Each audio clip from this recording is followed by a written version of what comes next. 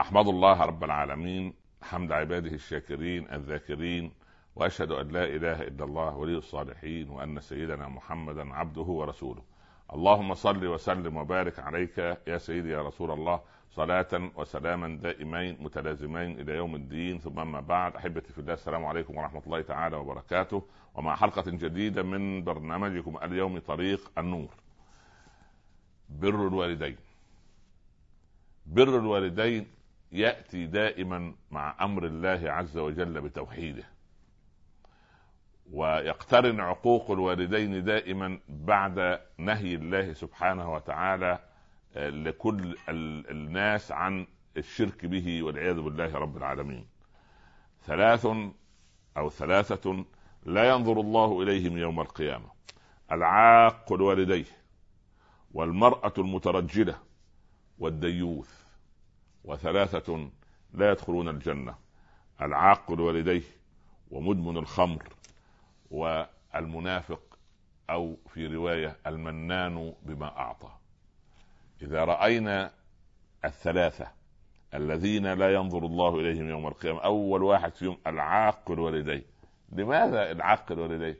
العاق لوالديه هو منكر نعمة كبرى، في حالة إنكار نعمة كبرى من النعم، وهي نعمة وجود الوالدين. فيا بشرى لإنسان لحق أبويه أو أحدهما، يعني يلحق أبويه أو أحدهما وأدخلاه الجنة. ليه؟ الأب والأم على باب الجنة ليفعل. شوف، اسمعوا هذه واحفظوها بالذات لأولادي وبناتي من الشباب والشابات في البيوت: ليفعل البار بوالديه مهما يفعل من أبواب الشر فلن يدخل النار بإذن الله، وليفعل العاق لوالديه مهما يفعل من أبواب الخير فلن يدخل الجنة إلا عقوق الوالدين.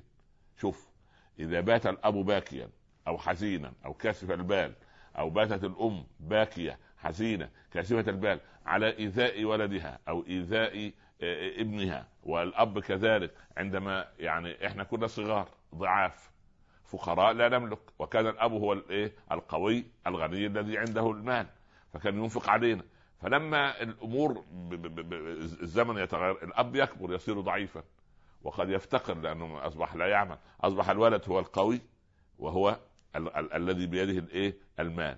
لكن لما رأى عمر هذا الرجل يحمل امرأة فوق كتفيه ويطوف بها في الحرم، قال: يا أمير المؤمنين، هذه أمي، جئت بها من الشام أؤدي لها بها مناسك الحج، وأنا الذي أطعمها بيدي وأسقيها بيدي، وهكذا تراني أحملها لتطوف حول الكعبة وتؤدي مناسك الحج، أكون قد قضيت حقي نحوها؟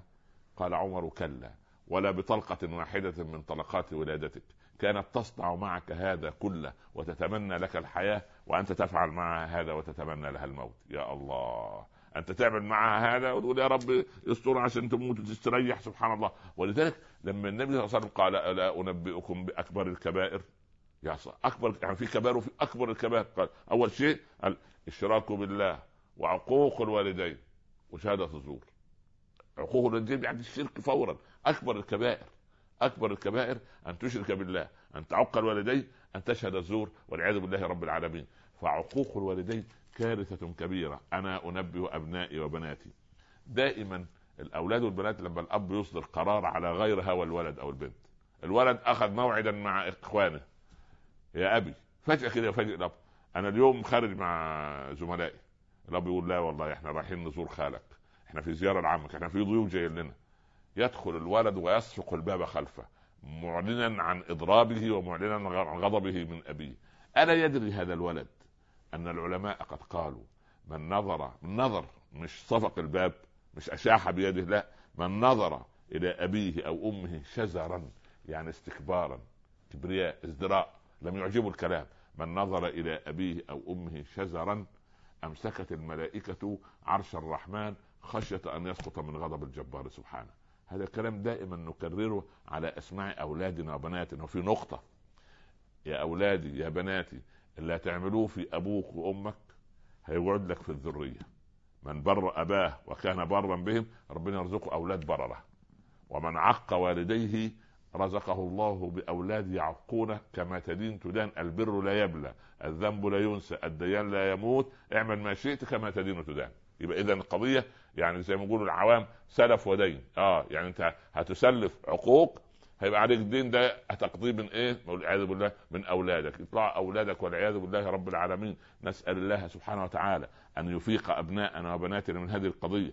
الولد عجبه الطعام ولا عجبه الشراب ولا عجبه الملبس ولا عجبه المسكن ولا عجبه شيء، وهو عند سن البلوغ لا شيء له عند ابيه، ملوش حاجه عند ابوه الا تفضلا من الاب. لكن الولد متمرد لا يرضى.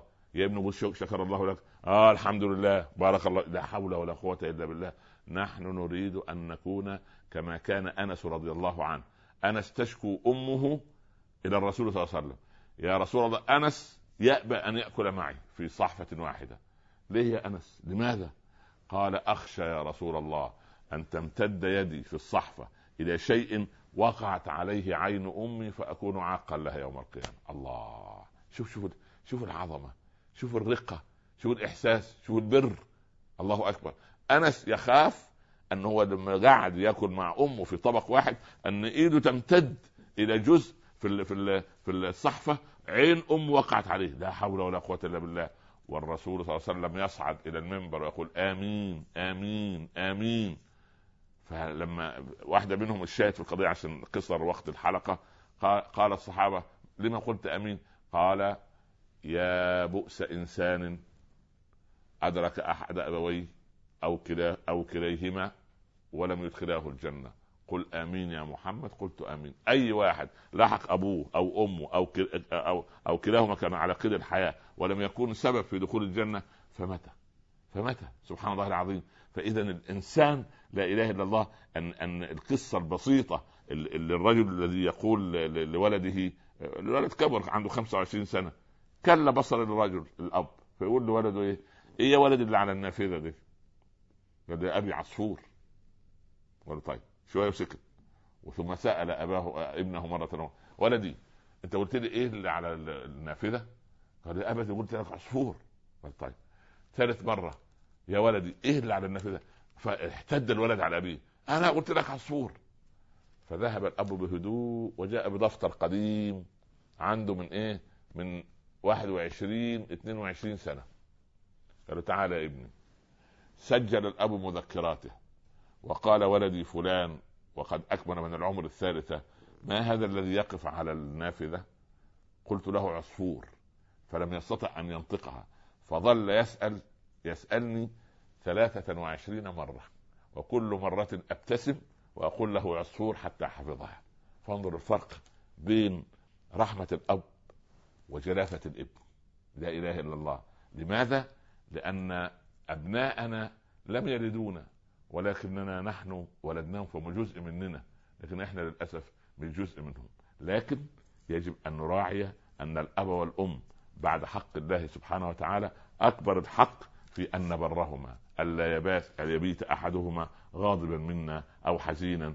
يا بشرى لإنسان لحق أحد أبويه بعد أن أنجب وعارف قيمة الضنا، قيمة الولد، قيمة البنت، قيمة فلذة الكبد. كيف أن الولد لو حرارته ارتفعت ما يجيلكش انت نوم ابدا، كل شويه تتردد على غرفته تقيس له درجه الحراره. هكذا صنع اباؤنا معنا وصنعت امهاتنا معنا، وللاسف بعد ان كبروا تركناهم في دور المسنين ودور العجزه. نسال الله سبحانه ان يرقق قلوبنا وان يجعلنا برره بابائنا، حتى وان كانوا ماتوا نزور الرحم التي كانت لا توصل الا بهم. عمي وعمتي وابن عمي وابن عمتي وخالي وخالتي وولد خالتي وابن خالي، هؤلاء يدخل السرور حتى صديقهما من بعدهما.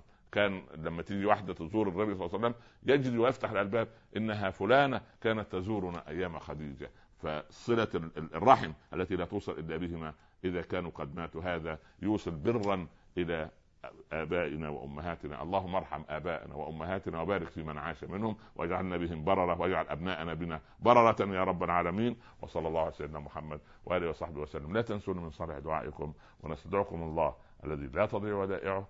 والسلام عليكم ورحمة الله تعالى وبركاته.